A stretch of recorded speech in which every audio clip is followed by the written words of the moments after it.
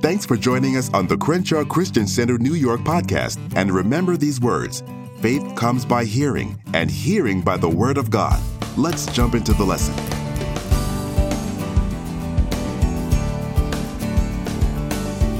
Now, this morning, we're going to do something a little bit differently. Today is Father's Day, as you know, and I have invited two fathers that have extensive experience as fathers to come and be part of a panel, a presentation, to talk to you about the role of fathers in bringing up children in a Christian home and Christian environment. Now, I see one of the speakers here. I don't know if anybody's... Oh, the other one's right here, too. Why are you hiding? So we can set up the table. Well, good morning again. Today, we take pride in recognizing and honoring the fathers in our life, as I said in the opening prayer. And as a point of fact, I think all of you would agree that none of us would be here today without a father. Oh, I forgot there is Immaculate Conception. So we salute our natural fathers, and we also salute those who have a fathering influence in our lives, as I said in the opening prayer. And of course, we honor all the fathers who are here at Crenshaw Christian Center, who are part of our extended family.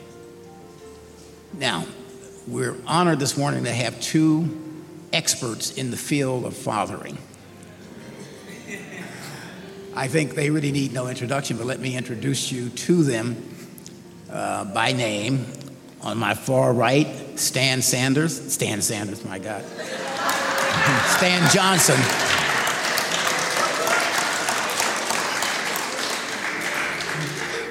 I don't know if anybody know who Stan Sanders is? He was a classmate of mine. Well, actually, he was behind me in high school.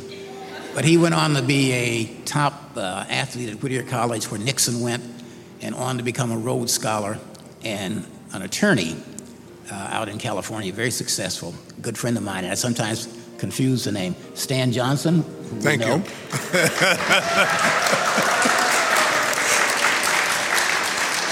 And next to me, Glenn Macmillan.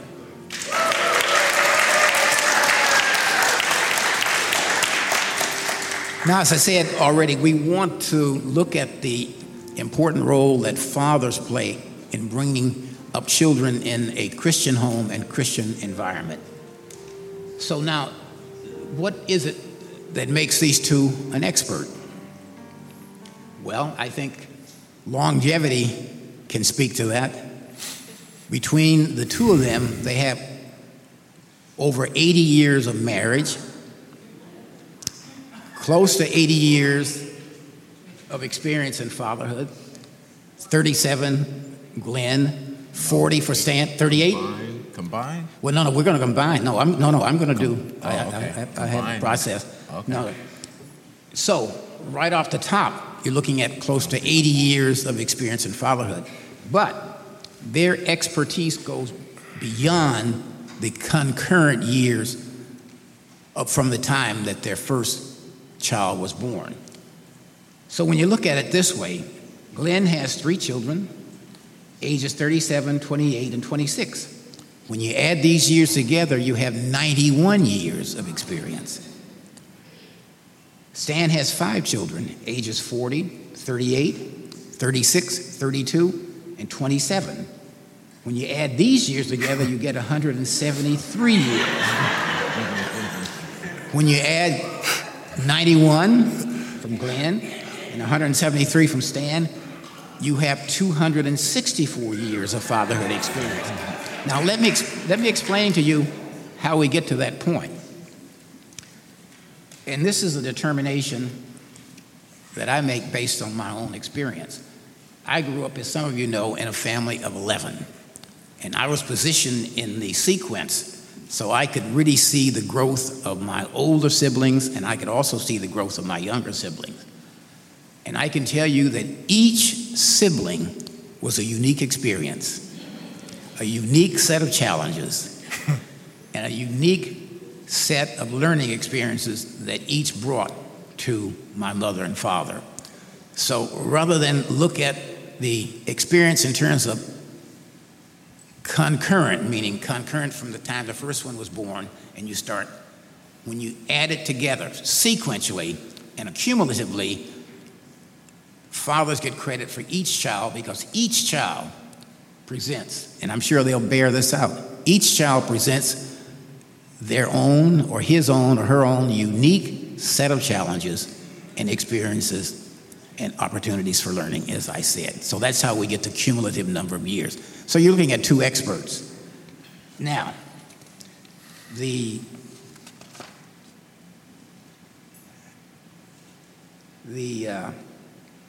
don't want to get bogged down on this determination, because whether we give them the 91 and 174, if we just give them the 40 and 37, that's a tremendous number of years of experience in fatherhood. So we can learn from their experience and their example. And we do everything here based on what we learn in the Bible. And one of the chief ways you learn, and this is spelled out in the Word, and I'm going to give you a few examples of this, is that you learn by example. In all of his teaching, Jesus basically taught by example. When he said, "Come and follow me," he didn't mean just come and walk behind me. He meant come and follow my example and imitate what I do. And that's what we're talking about today. We're talking about listening and hearing from two experts and perhaps learning to imitate or follow some of the things that they did in this area. But let me just give you some scripture for using this as a teaching method. 1 Peter 2:21, you can just write this down. You don't have to go there. 1 Peter 2:21 says this: "For you have been called for this purpose, since Christ also suffered for you, leaving you an example for you to follow in his steps."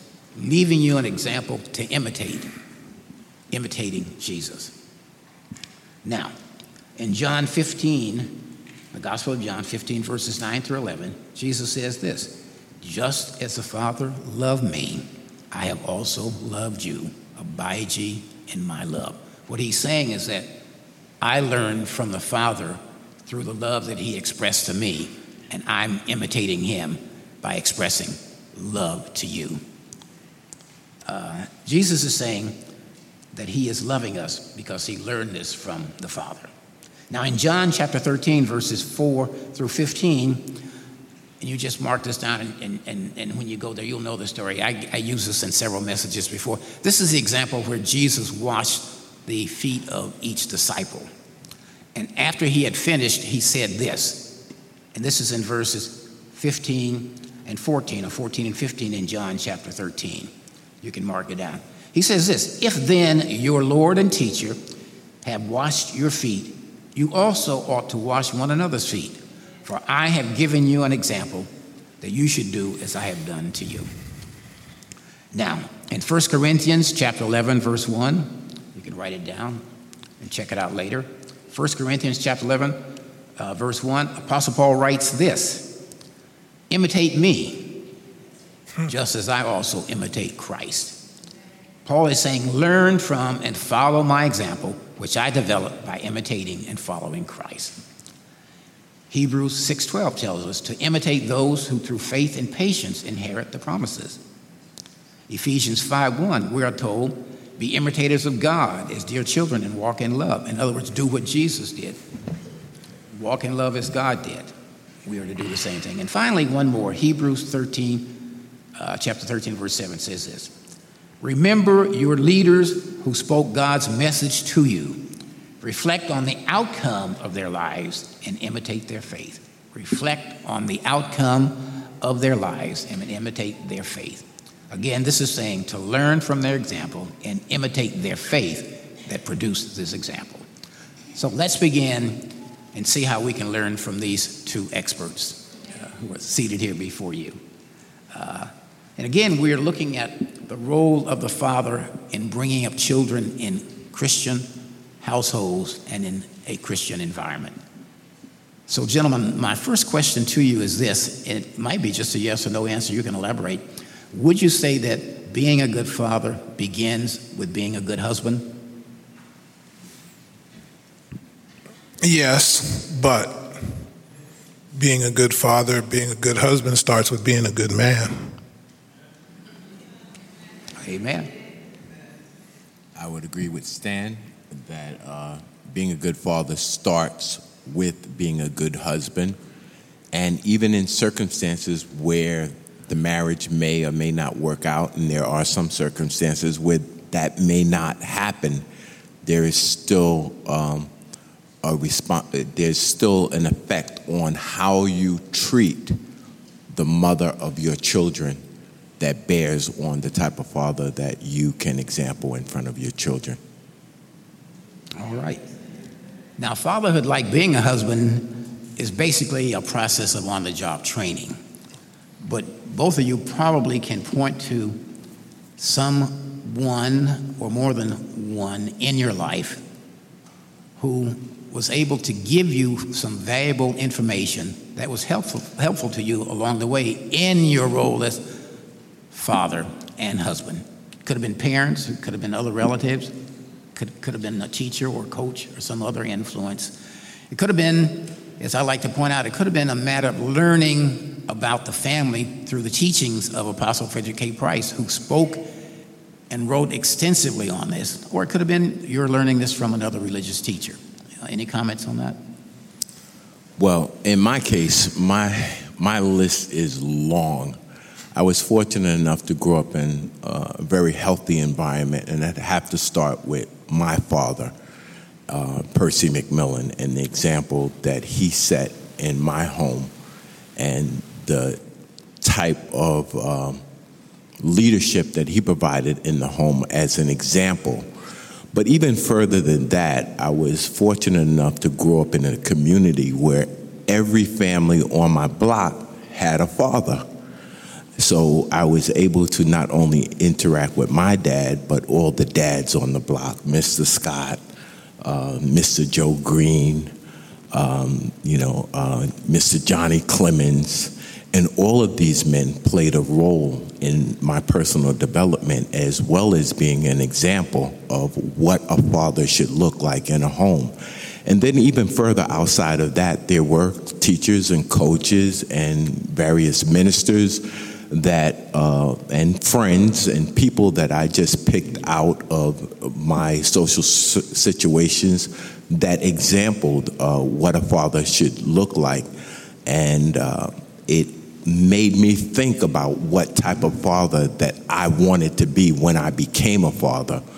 And as far as ministries, although I was deep into fatherhood by the time this church was founded, I had followed Apostle Price back since the 1970s, and I garnered his teachings. But later in life, I became more intimate with the family and even with his children, and I consider them friends of mine, and I've had extensive conversations on the type of father that he was in his home, and it mirrored the type of father that I tried to be. So it confirmed all the things that I had come to learn and come to believe and try to be the example of today. Stan? Glenn said it all. Unfortunately,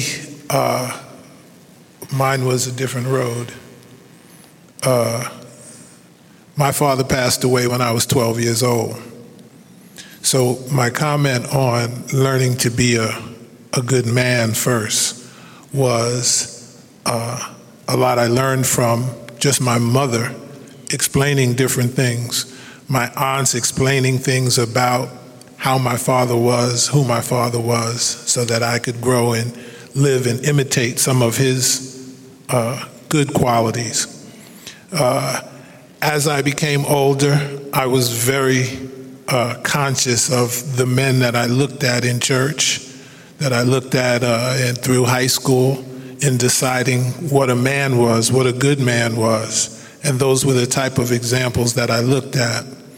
I got married at a young age, and always desired to be a good husband.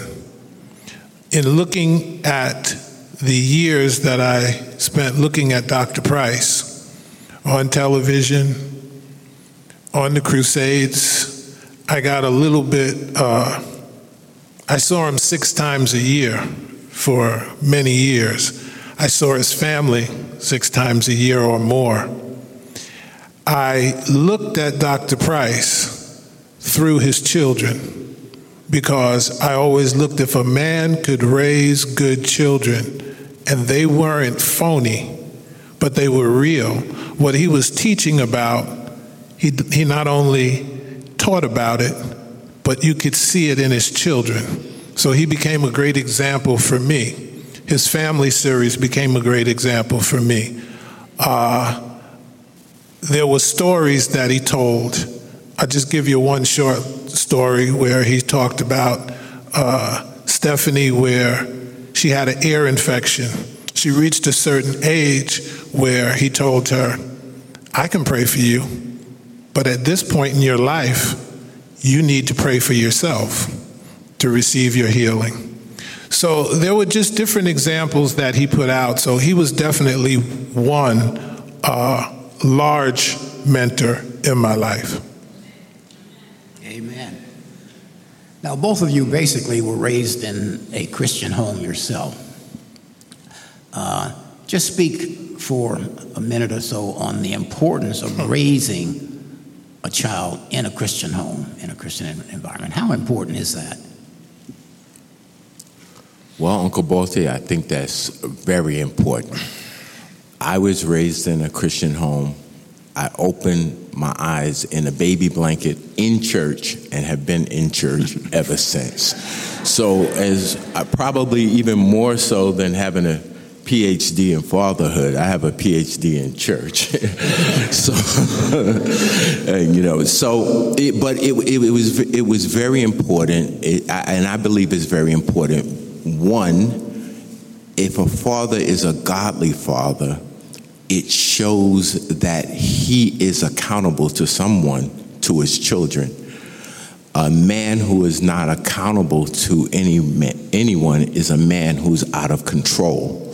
So when your children see that you are accountable to someone higher than yourself, it helps them become accountable to you, because nobody wants to be accountable to someone who's not accountable. So not only being accountable to God, but being accountable to my wife, and boy, am I accountable.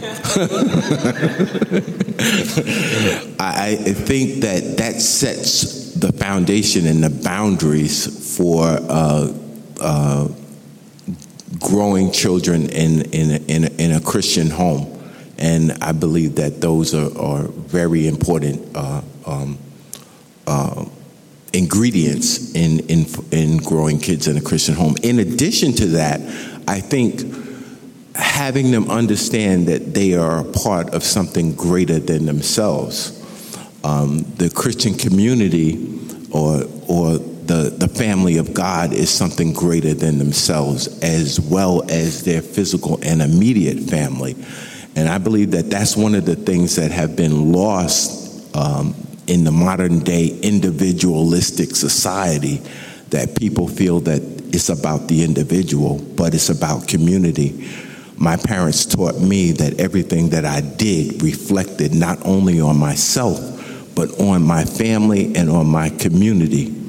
So having the holistic approach to a Christian environment is more than just taking children to church and having, someone preach at them, but it's living it out in a holistic manner. And I think it is one of the most important factors in raising healthy children. I'm going to go a little different. Okay. I was raised in the church. And, the church is made up of good, bad, and indifferent. Okay? And that atmosphere taught me a lot because I got to see the good, the bad, and the indifferent, to be able to choose who I wanted to imitate and emulate, okay? So I believe that the church is a great environment for the children because at least the good, the bad, and the different were all in one place, as opposed to myself being only in the neighborhood or the hood, okay? So it gave me the ability in a safe environment to be able to discern people, okay? So that would be my example of why it would be great for kids to grow up in a church. However, and I don't know if I'm jumping the gun, Balti, but there also comes a time of when you're raised, and I don't know if it's any environment or just church, there comes a time of rebellion, okay? You start to learn and see some of the things that are going on there, and you say, I don't want that. I don't want to be a part of that. Or that particular individual that I thought was a leader is really not a leader. When you see him on the street, when you see him during the week, they become a different person. So once I had the ability to decide what church I wanted to go to and did I want to continue, eventually I went back to church, okay? The Bible talks about train up a child. And I was going to say this a little bit later, but training starts from the time that child takes its first breath.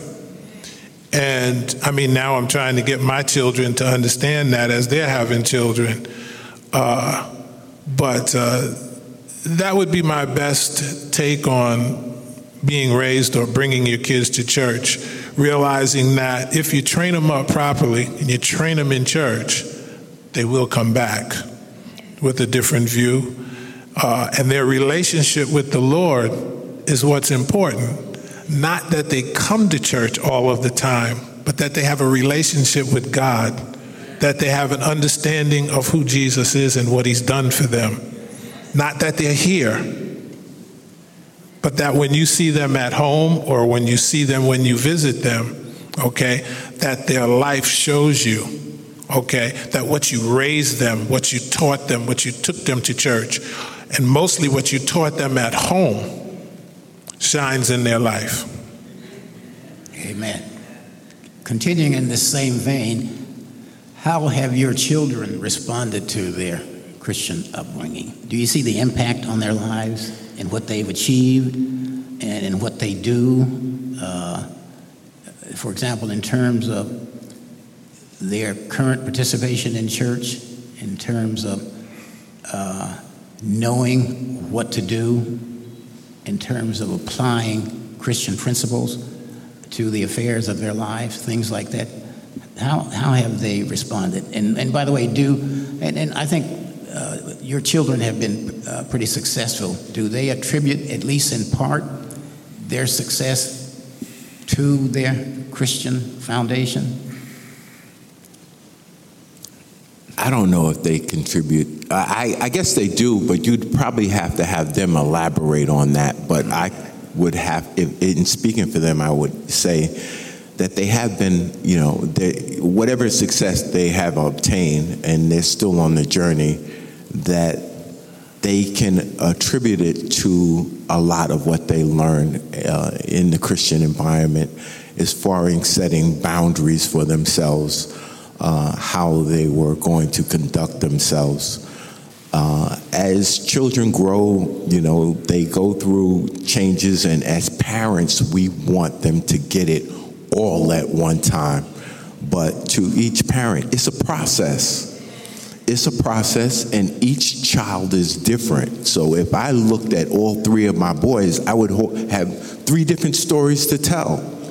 But the thing that brings it together is that they all understand that God is the most important thing in their life, and that everything that they receive in life is through God. Whatever abilities they have, whatever success that they have is because of God. Because there's a few things that we don't choose. We don't choose the families that we're born into. We don't choose our environments. We don't even choose the time, century, and place that we were born. So whatever we achieve is to God's glory. And having them understand that is very important. Now, I think you mentioned something about activity in the church. Well, for example, are they active in the church? Say their situation may not permit it, but just if they are. No, they're not. And I'm just going to be honest, they're not. At this point in time, they're not active in any particular church. But that's not a demerit. That's part of each person's personal development. A lot of times we look at our children and we want to beat them up and make them do things that may not be coming from the heart. They're sitting over there now, and they asked me if I wanted them to come today. I want you to come if you want to come. I'm not going to, my parents made me come, but I want you to do it from your heart. So eventually, I believe that there will come a time, based on the examples that they've seen around them, that they will be active and more active in a church community. But we're praying and waiting. Amen. Okay. We could say this: if you have been rooted and grounded in the church is in you, whether you're actually in the church building. Exactly. Stan? Repeat the question so I answer it correctly. We're just talking about how have the children responded to their Christian upbringing in terms of their life, what they're doing, and are they active in the church? For example, I got you. Yeah. I got you. Again, a little different, Glenn, because I have 5. Mm-hmm. All right, so it kind of broadens it a little bit. And I'll explain something this way, and I'm sure you've heard my wife talk about it and minister on it so much, but never too much. The Holy Spirit plays a very large part in everything that they do. They were taught to pray in the Spirit before a test. I have 5 kids that were in a young age, probably before high school, were all born again, Spirit-filled, with the evidence of speaking with other tongues. And they use their prayer language to gain the success that they've had. They do talk to their mother a lot, but she always turns them back to the same thing. Okay, first of all, God's word told you that you can do anything. Okay, second, that you are gifted with the power of the Holy Spirit to be able to use that gift, okay, to achieve whatever it is that you want to achieve. One of the things that she always says is that if you study and learn to what you need to know, that the Holy Spirit will bring it back to your remembrance. So the Holy Spirit played a big part on their lives. I have 2 boys. One is in church, one isn't. One is part of a youth group in North Carolina, is very active in the church, and his wife is. My youngest son he's not in church. He definitely prays in the Spirit and knows the Word. He knows the Word probably more than we realize with some of the comments that he comes back with. My 3 daughters, the oldest daughter is a ministry of music in a church in Fort Lauderdale, so she's very active in the church. My 38-year-old daughter, who now has 3 boys, used to be more active in the church because she was a counselor following after her mother's footsteps. And for some of you here, you know that my youngest daughter, the 27-year-old, she may not be in church, but if you've seen her app, okay, you'll know that she's been taught the word and that the word comes forth out of her all the time.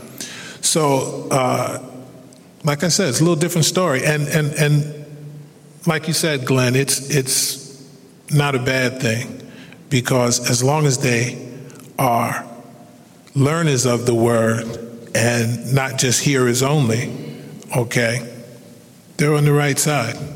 I agree, Stanley. It's not just important to be in church, but it's most important to have the church in you. Exactly. Amen. Exactly. It's your relationship. All right, picking up on this, what I'd like for the two of you to do, you can't talk about each of your children because we don't have the time, so I'm just going to arbitrarily pick a category. I'd like for each of you to tell the congregation a little bit more about your oldest child, child number one. In your case, it's Lamont.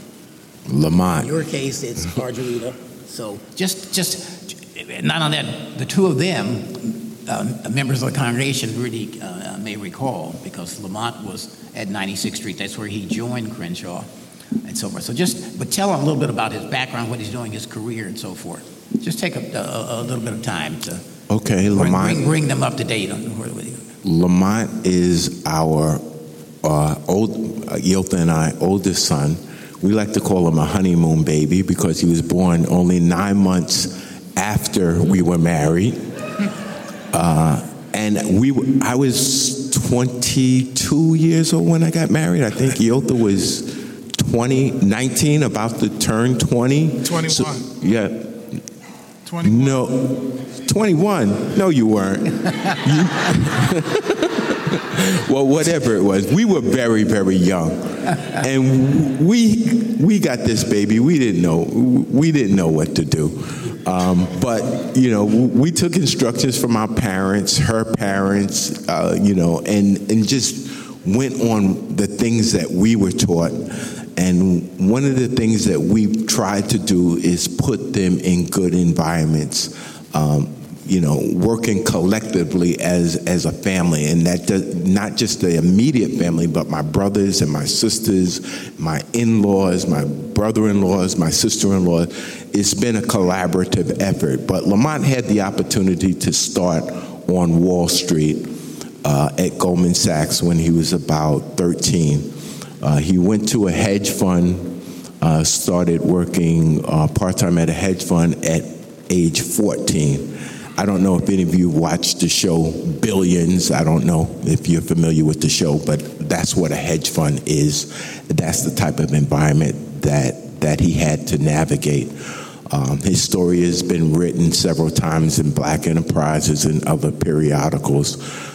Currently, he now resides in London, where he is a director at International Bank, and he runs all of their U.S. Treasury business for Europe and Asia. And it takes him around the world. He travels extensively, but most importantly, and I brought him a Father's Day card, and this is his first Father's Day. They had a baby 5 months ago, so I'm a grandfather, 5 months. And I picked out a Father's Day card, and it's one of the few times you go in a card store and you find the card that has the words that you could have written yourself about the individual. And what it said was that, we were proud of him as a son, not because of the kind of car that he drives, and he has a nice car, and not because of the amount of money that he makes, because he makes more than most, but it's his spirit and the way he gives to others and gives of himself to others that make us the most proud of him. So, in synopsis, that's Lamont's story, my oldest. Tell us a little bit more about Argerita, Stan. That's your oldest. Got to tell you more about her. Okay, Argerita's 40 years old. At 37, between 37 and 38. She got her doctorate in music. She's a jazz performer. She sings and plays the flute. She's just became the mother of a beautiful daughter about 2 weeks ago. And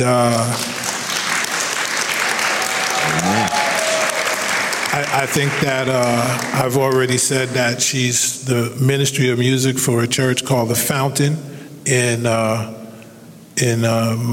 Fort Lauderdale. Hopefully she will be moving on to another church very shortly. So y'all be in agreement with that. All right. We're talking about learning from observing a good example. As Jesus was a good example, Apostle Paul was a good example, Apostle Price is a good example. Let's talk about how important it is for the father to be a good example. The best teacher or the best teaching method is teaching by example. In other words, not just saying do what I say do, but do as what you see me do, and so forth. So speak to the importance of, and you've touched on this already, the importance of the example that you set in the household.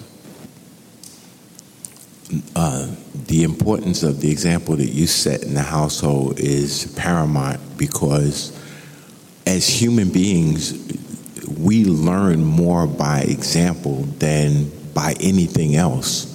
We garner more from the environment more than anything else. So setting a good environment and making your home an oasis, regardless of what community you reside in. When you walk through the doors of your home, that should be an oasis. Your children shouldn't be walking into a battlefield between mom and dad and strife, but a safe place.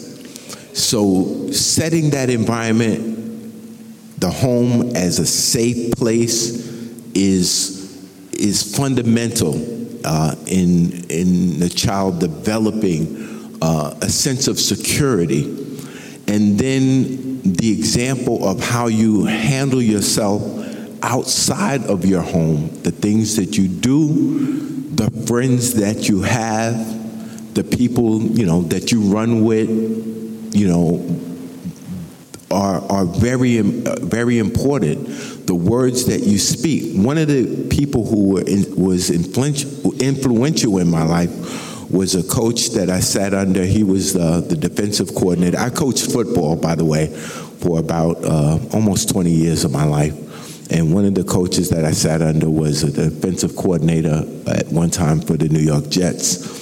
And he talked about the words that you speak, how you speak to players, and setting a positive note, not always beating them down, but letting them know that they can achieve, they will achieve, walking them through the process. I believe that type of example is fundamental rather than just, religious, self-righteous type of an example. Has been effective in my life.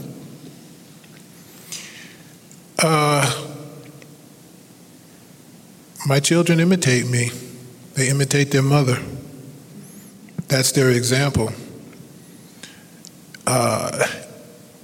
If my boys come to church, or when they're handling business, they're going to dress like their daddy dresses. When their mom goes to the school to see the teachers or whatever it may be, my daughter does the same thing now. She dresses. They imitate. They do exactly what we do, what we did with them. Okay? So it's very important that you always are a good example. One of my sons worked with me for years, and he paints just like me. My oldest son, he handles himself just like me, okay? Even my daughter, Argerita, the oldest one, will tell you, she handles things in the church. she tries to weigh which part of her is handling what, whether I'm going to handle this like mommy or I'm going to handle this like daddy. So it's very important, that the kids understand who they are, and they see who they are by the example that the parent sets. That would be my best shot at that. I could not agree with you more, Stan. One thing when you're young is that you say you're not going to be like your parents. I don't know. Everybody says, I'm not going to be like them. I'm not going to be like them. But at the end of the day, guess who you turn out to be? Like your parents. So it's important that, the examples that we're setting are not just setting it for our children, it's setting it for generations. Because my sons, even though they may say they're not going to do it, when rubber hits the road and they have children and they're in the same place, they're going to handle it just like Dad. They're going to say, what would Dad have done? My father passed away 21 years ago, and I always say, the older I get, the wiser he becomes. And to add to that a little bit, when you really think about it, when we were handling challenges with the children, the only place that we looked was at each other. Because whatever you saw in the kids, it came from us. Amen. So if the kid had a certain way to do a certain thing, he either got it from me or he got it from her. So when you're disciplining a child, when you're encouraging a child, remember, you're just either encouraging yourself or your wife, because that's who they are. So I think that you've spoken to that very well. It's so important, the kind of ethical behavior you maintain, the integrity you exhibit, the fact that you deal with people honestly, the fact that you relate to people in a Christian manner, in the sense that we were talking about in discipleship training this morning, the golden rule that you do unto others as you would like them to do unto you. They need to see that, and you've spoken to that. And I know some parents teach their kids to do unto others before they do unto you. And so the kind of example you set is so important that I think you've spoken to that very well.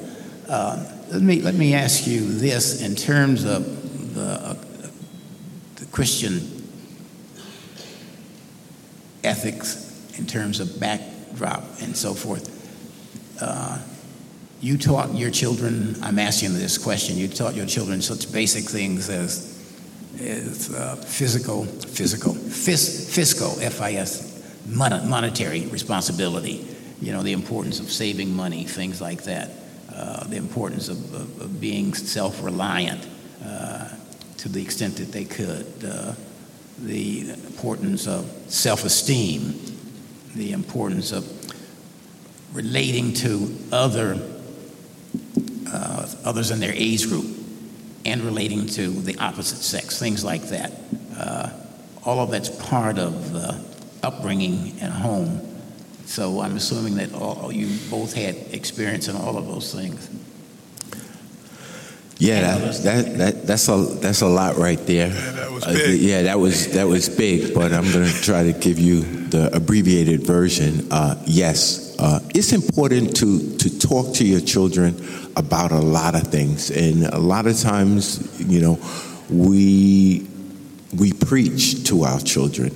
But it's important to have one of the things that was important I believe that was important in the development in the relationship of my children was the time that we spent playing sports. Going to practice, coming from practice, just talking about life, talking about things, just conversing. And I think they probably learned more of that. And we covered, a plethora of subjects, whatever the subject of the day might have been. It may have been money, it may have been girls, it may have been, interacting socially with, their teammates or their friends, whatever the subject of the day. And I think they learn more than a lot of times we, take the approach and we're shaking the finger and we're preaching. And I've done that too, and I still do. But, when you step back from it, you think, okay, will they learn more, having those conversations at brunch or, maybe a trip to the movies, the time that you spend intimately with your children, you get an opportunity to cover a variety of teaching subjects rather than always looking to teach in a crisis situation. It is a good approach that I would recommend, and that I even, I have to minister to myself sometimes because I like to preach sometimes, and, but when I look at who they become, it's not because of the preaching, it's because of the other time that was invested in their personal development. Again, my children imitate us, my wife and myself. My oldest daughter, although she is always pursuing a job, always has in mind of going into business for herself. My youngest son, although he has a job, he has a business that he runs, for a little business that he runs on the side. My oldest son, I just learned my trip to North Carolina on my way back from Florida that he no longer works in corporate. He's got 3 little separate businesses that he runs, and he's been successful with it. He just purchased his first house. So again, now my other daughter is big in a Fortune 500 company, so she's not looking at anything, just raising her boys. But again, they imitate. I've been in business for 40 years. I don't think my children have ever seen me work for somebody. So for them, they don't want to work for anybody. They want to develop something where they can work for themselves. So children learn what they live. We've always talked business around them. My wife helps me in my business. She does invoices. She does several things in the business. So my daughter did a website for me. She wants to be in business. Her app is about her starting her own business at 27. The importance of finances and that type structure, it's all something that they've seen as they were growing up. It's all a conversation. When we sat around the kitchen table, we talked about customers, who the customer was, what type of business he was in. So again, the children are going to imitate what they see in their parents. My wife has always exercised entrepreneurial skills. Did I say that right? Good. She's always had something, that she did on her own. And whatever it was that she did, she always rose to the top in it. So the children saw that. They're imitating it. Let me ask you this question, and it's based on my own experience growing up in a church home where we were required to go to church. My father's rule was, as long as you lived under his rooftop, you're going to church on Sunday. Would you say it's easier or sometimes more challenging to bring up kids in a Christian home? And by that I mean this. I can remember kids making fun of us because we got dressed on Sunday morning and went to church. They didn't have to go. There were other things that we had to observe, like curfew and certain behavioral things that we couldn't do that they could do, and so on. So speak to that. Is it easier, or is it more of a challenge sometimes, or it's a combination of both? It's probably a combination of both, Uncle Balti. My personal experience, though, I didn't have a challenge with too much of a challenge with those things. Our families collectively, not just our immediate families, we went to church. That's what we did. And, my children were never really allowed to get too close to the kids in the street. So they never had that much of an influence on whether they... Was this because they lived in Harlem? Yeah, that was part of the reason, but it could have been Harlem, it could be Brooklyn, it could be Queens, it could be pretty much any neighborhood.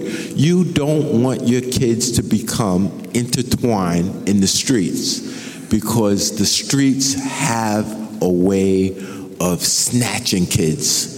So you want to keep them off the street. We tried to keep them in structured activities where things were supervised. So we, going to church and their peers and everything was never really a problem. But, there's a point in time when kids become teenagers that, they don't want to get up on Sunday morning. They'd rather sleep, and I was of the ilk, kind of like my dad and like Uncle Balty's dad. If you live in the house, you're going to go to church. I'm not recording. Now, my parents, we went to church. I mean, it was revivals, tent meetings. If we had a tent meeting that lasts, 4 weeks. Guess what? We were at the tent meeting every night for 4 weeks. So I tell my kids, look, I'm at, Sunday morning, is not too much to ask, but it wasn't that much of a challenge, and we didn't have too much rebellion when it comes to church. Now, after they become adults, then they have to figure it out for themselves, and you can't impose your values on another adult. You just pray for them and hope that they believe, not hope, but believe that they'll go in the right direction. Sunday morning, the habit for me growing up was, actually, it wasn't just Sunday morning. I went to church on Sunday. I went to prayer meeting on Tuesday. I went to Bible study on Thursday. I was in the youth ministry on Saturday. Amen. Okay, until I got to the age of probably 16. I went to Bible camp during the summer. So it was definitely something that I had to do. I won't say that I didn't like doing it. It was routine. Okay, and you know what? My kids learned that routine too. Okay, we used to drive, we still drive. I still drive an hour and a half to go to church, okay? When we went to another church that was upstate New York, and I live out on Long Island. We had a routine on Sunday. We left the house at 6:30 in the morning, and we went to church. After church, we went to lunch. After lunch, depending on what was happening at church, we might go back to church, or, so the kids, it became a routine for them, just like getting up in the morning, going to school. It's a routine, okay? And I think that as they become teenagers, they start to realize that they have the power to be able to say, I want to stop that routine, or I want to continue that routine. Some continued as radical as we were, and some didn't. The good part is that their relationship with God in all of them has continued. That's good. Let me ask the two of you this. What advice would you give a young man who has marriage and fatherhood in his immediate future? What advice, sage advice, would you give him? Depends on the young man. You're asking us a question, and I think both Glenn and I, because we both grew up in the church, it's what young man am I speaking to? The man in the church, the man in the street? That's a big question. It really depends, because as there's a young man in the church here that I know his parents or his mother really wants him to be in church, and he finally rebelled and he's not here. My advice to him would be, don't forget your relationship with God. It's not about church. It's about your relationship and knowing the Lord. Now, if you're outside the church, my thought would be, get him into a relationship with God. Get him to know who God is and what he's done for him. Because if he follows those examples, he'll be successful in whatever he does. The advice I would give to a young man who's considering marriage and fatherhood is understanding that all the, I love you, baby, and, all this sweet talk on the phone, is all good, but that's only going to take you but so far. That is going to take a committed heart and soul to making a marriage work first and foremost, and then just as committed to be a good father. The commitment level is tremendous. The load sometimes gets very heavy. And when you're a father, you're expected to be Superman all the time. And there are times when it can be difficult. But I would tell a young man that there is no love like parenthood. We think we've loved in our life, but once you have a child, you really experience love at a whole new level that you cannot comprehend until you're in that position.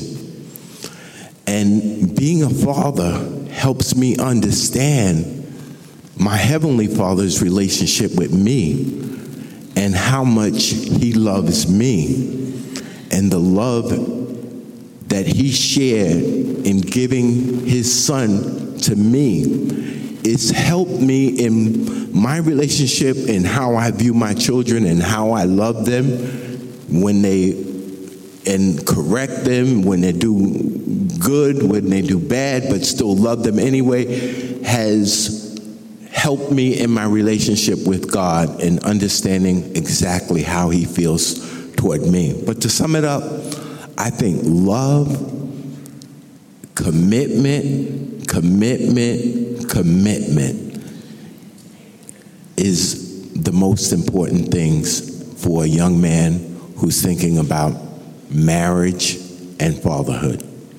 Just want to add communication,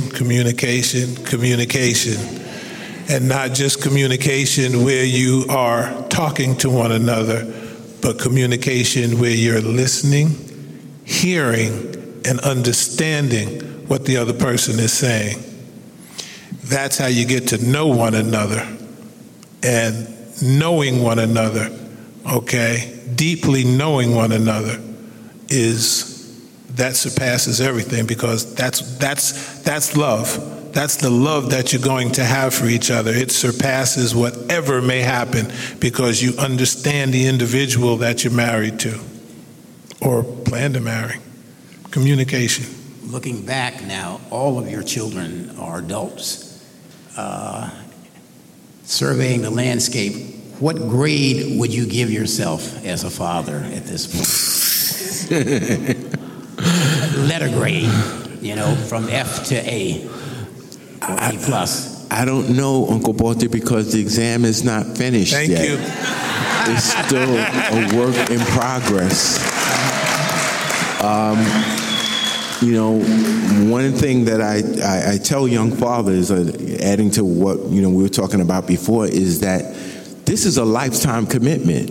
A lot of times we think about raising children and we think about, if we can get them to 18, if we can get them to 21, if we can get them here, we're done. No, it is a lifetime commitment. So I would be remiss if I give myself a grade. I would be premature in giving myself a grade because the examination is not finished. I have 3 children, and now I've started on the grandchildren, so it's going to go to another level, and all of that is going to be cumulative in whatever grade I get when they bring flowers that day. Question answered. Okay, and they'll be the ones to give the grade. That's how they grade you. Well, anyway, I can take the liberty of doing this since I know your children, Glenn, and I know your children, Stan. You both would get from me an A+. Thank you. Thank you. I'm looking for one from them, too. So with that, let me conclude by reading a poem that I read every year on Father's Day. Oh, we have a question here. Okay, before you respond to that, let's conclude this, and we'll come back to that, and we'll give time for 2 or 3 questions. Let me just conclude this with the poem that is an anonymous poem. I read it every year on Father's Day because I think it describes what a dad is so well, and it goes like this.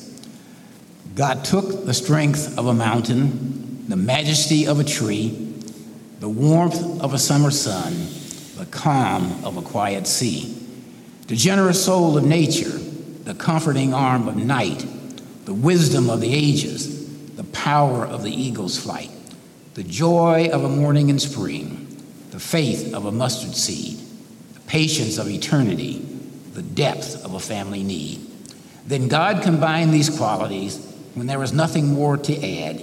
He knew his masterpiece was complete, and so he called it Dad. That sort of sums up Amen. What a father is. Amen. So I think we can open it up for a couple of questions. Nate, you have a question? Did everybody hear the question? I don't know if you did. Elder Nate was asking how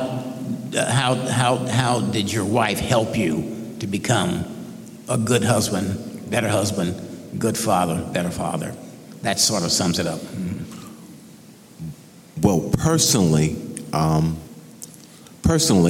it's because of the wife that I chose. I started with a great foundation based on the woman that I chose to marry, because she came from a great home with a really good example of a good father and a good mother who molded her into the type of wife that a man would want to choose. So I started with a leg up, but everyone is not as blessed as that to start in that position. But I think what is important is for the parents to be on the same page when it comes to raising children. My wife and myself, women are more nurturers.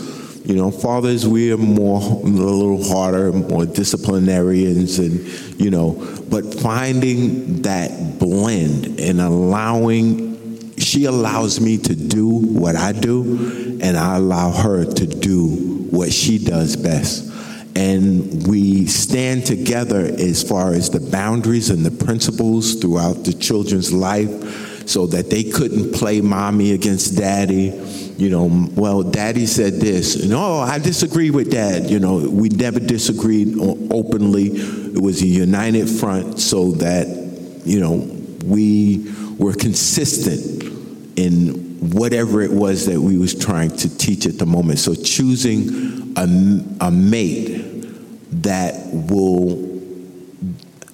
you can have a hand-in-glove relationship with in raising the children is very important, because when you have divisive parents, when the wife and the husband are on 2 separate pages, what happens usually, you'll have the inmates running the asylum.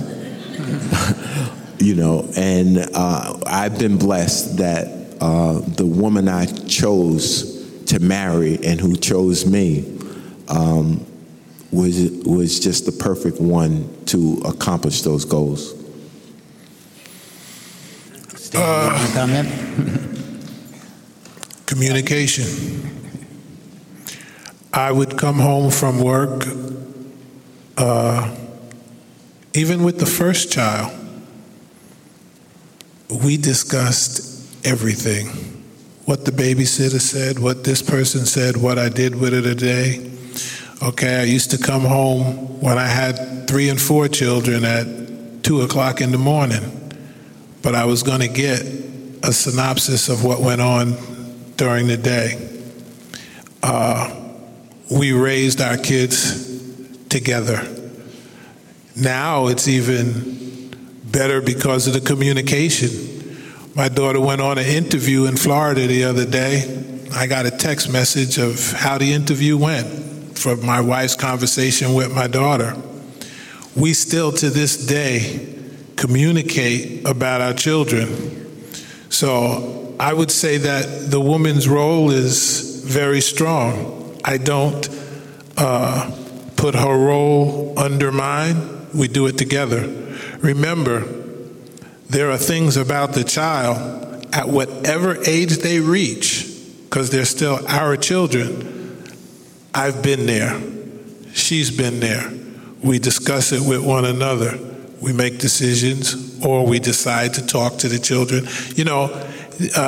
My daughter just having this child a couple of weeks ago, the decision for her to have a C-section as opposed to waiting to have the baby vaginally was a decision my wife and I made together, and then she went and talked to Argerita and talked her into it.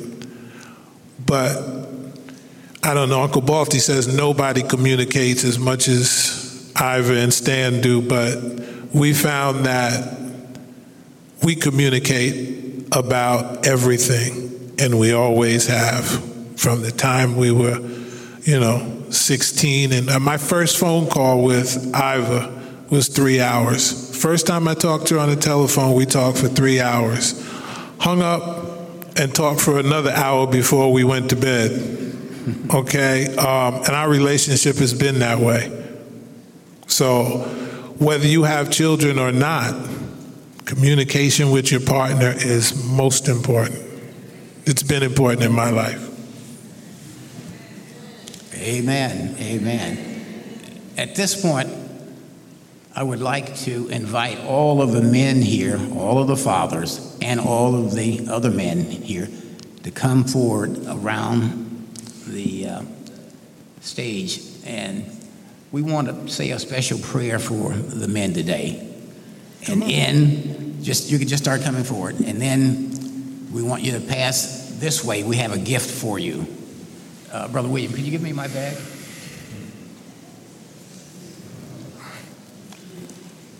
No, I'm going to get something out of it. Thanks.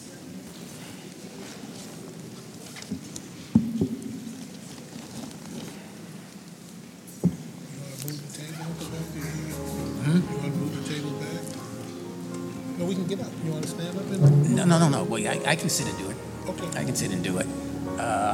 Come forward, men.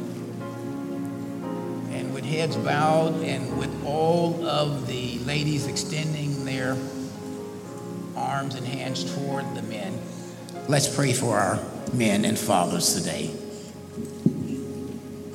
Heavenly Father, we come before you lifting up the men and the fathers here today and the fathers who are not here.